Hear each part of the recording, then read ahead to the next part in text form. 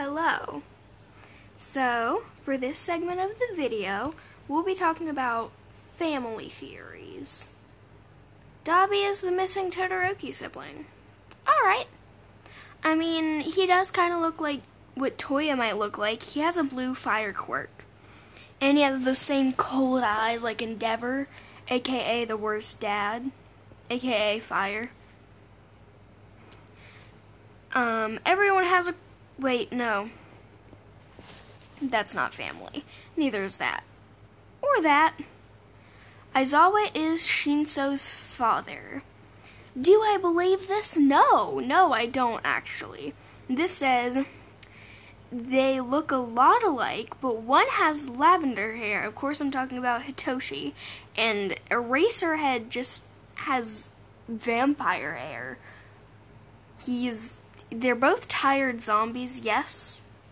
And it also says they involve controlling people to some degree, but they don't. Like, they don't at all. Okay, I mean, not they don't.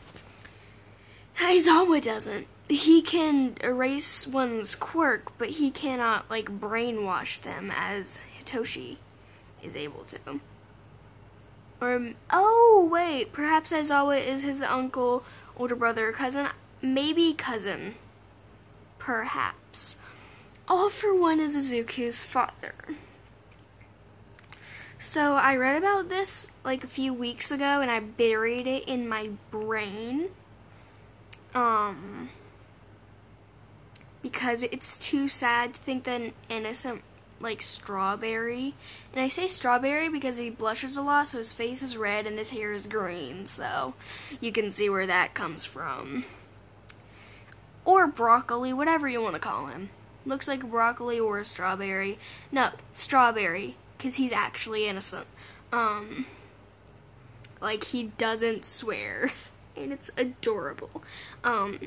Anyway, back to the thing. So, if you didn't know, Deku,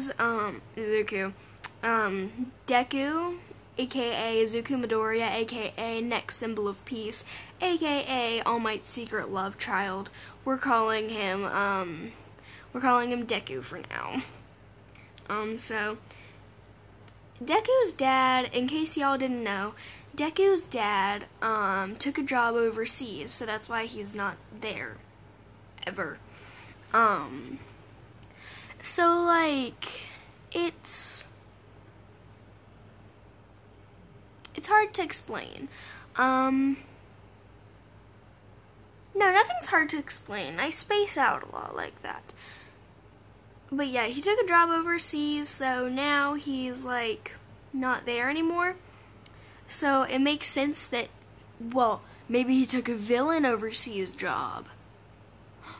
Thanks for joining me on Think About It. I love Bill Nye. Wait, was that from Bill Nye? I believe that.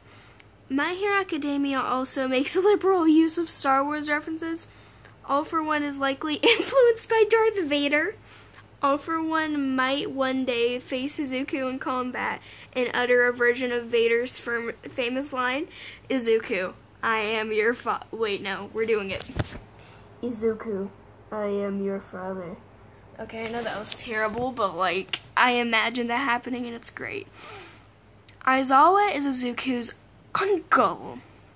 Oh, geez. Okay, so no, Deku barely has a family. Like zero family. He has a mom. That's it. He has a mom.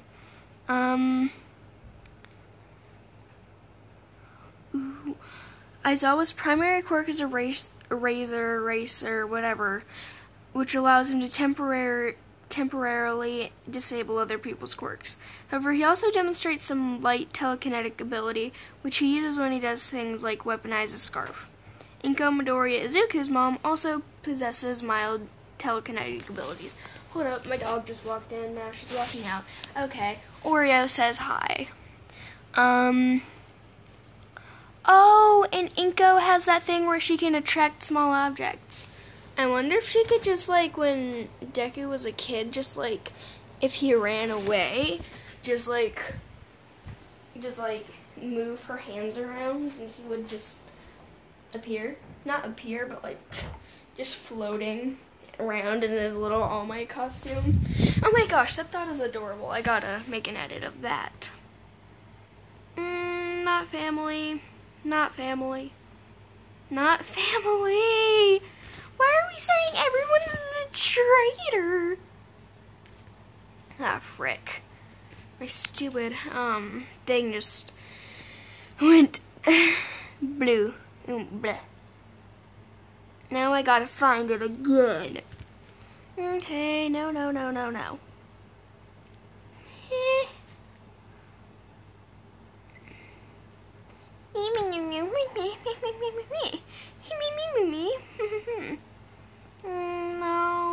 No. Okay, let's see. Katsuki and Izuku are related. I've always believed this, that they were, that they had to be related in some way. Cousins, maybe, I don't know. But I've always thought they had to be related in some way. Katsuki Bakuga are related. Specifically, their fathers are brothers. Both men have fire-themed quirks. Oh, I get it. Oh, wow. Oh, wow. That would make them cousins. That's great. Alright, well, that was it. For that segment. Okay, so there are actually a bunch of theories that are like, he's the traitor, he's an imposter, he's the traitor. So we're going to be exploring those. Let's check it out. Nope, family. President Mike is the traitor. I'm remembering that episode where they're like, all the teachers and the UA staff, they're all in one room, and they're all like, Mike's just like, I'm not the traitor. I don't think, he was like, oh, he's the one who brought up the idea that there could be a traitor in the school. Oh my gosh, I forgot. And then he was like, how do we know that you're not the traitor? And that was not my, that was the worst, Gunhead. No, wait, it's not Gunhead. I forgot. We're just calling him Bronco now, because he's the one with the, the one guy that does all the cowboy stuffs. Yeah. Okay, so let's read about this. President Mike might be the one who brought up the idea that there could be a traitor in UA High. But that doesn't stop a Redditor, I'm not going to say their username, from thinking that he might be that traitor. First of all, his quirk voice allows him to manipulate sound. I don't get what that has to do with anything. This could conceivably make it possible for him to send far-reaching, high-frequency messages that most people can't hear except for All For One, who is known to be able to hear high-frequency sounds. His insistence that there is a traitor at UA could be an act of deflection rather than a desire to help the school.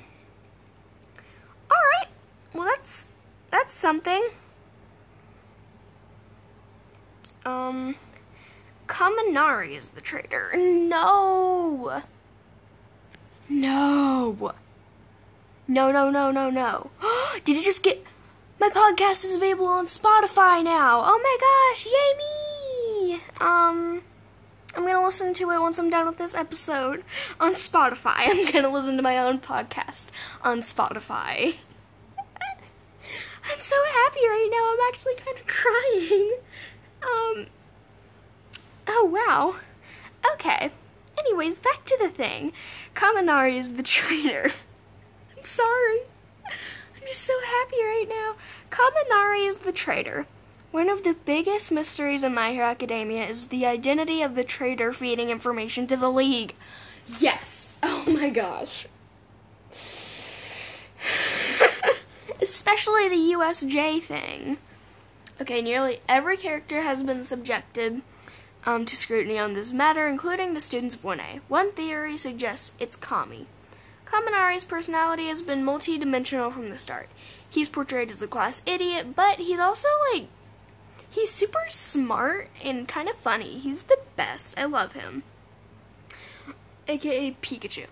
Never dropped the villain idea. Okay, so it's possible that Kohei Horikoshi, I have memorized his name. I love this anime too much.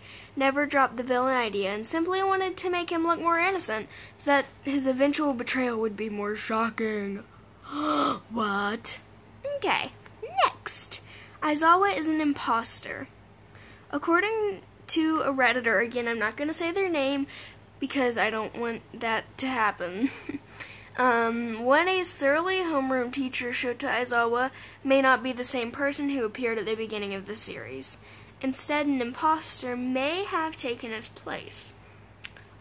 During his first fight with the League, Aizawa was severely affected to the point where quick healing from Recovery Girl seemed unlikely, if not impossible. He returns to work almost immediately, sporting oversized bandages that don't look exactly functional. The bandages quickly disappear and his injuries appear completely healed with little to no residual impact. It's possible that the Aizawa who reappeared is not the real one, but is an imposter sent by the League to report back to them about UA's activities. Maybe that was Toga. And every day after school, she tortures Aizawa into oh my gosh, that is the most violent thought I've ever thought. I don't know. So, that's actually super plausible? Not plausible. I have no idea.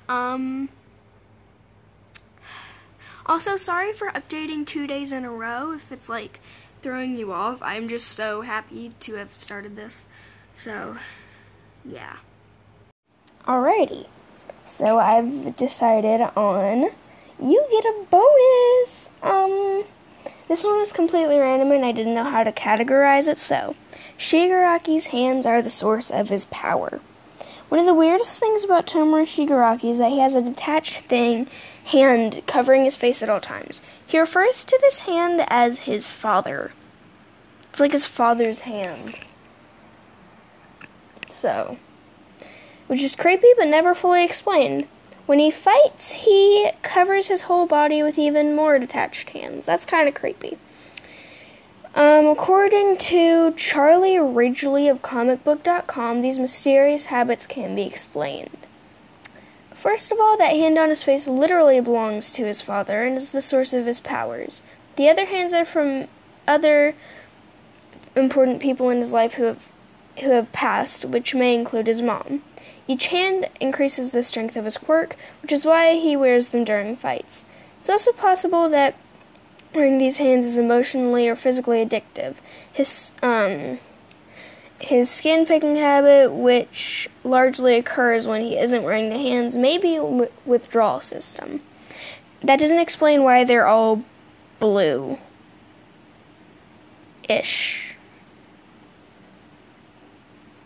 Anyways, that was it for this episode. Thanks for listening. Have a plus ultra rest of your day, night, or whenever you're listening to this. Bye.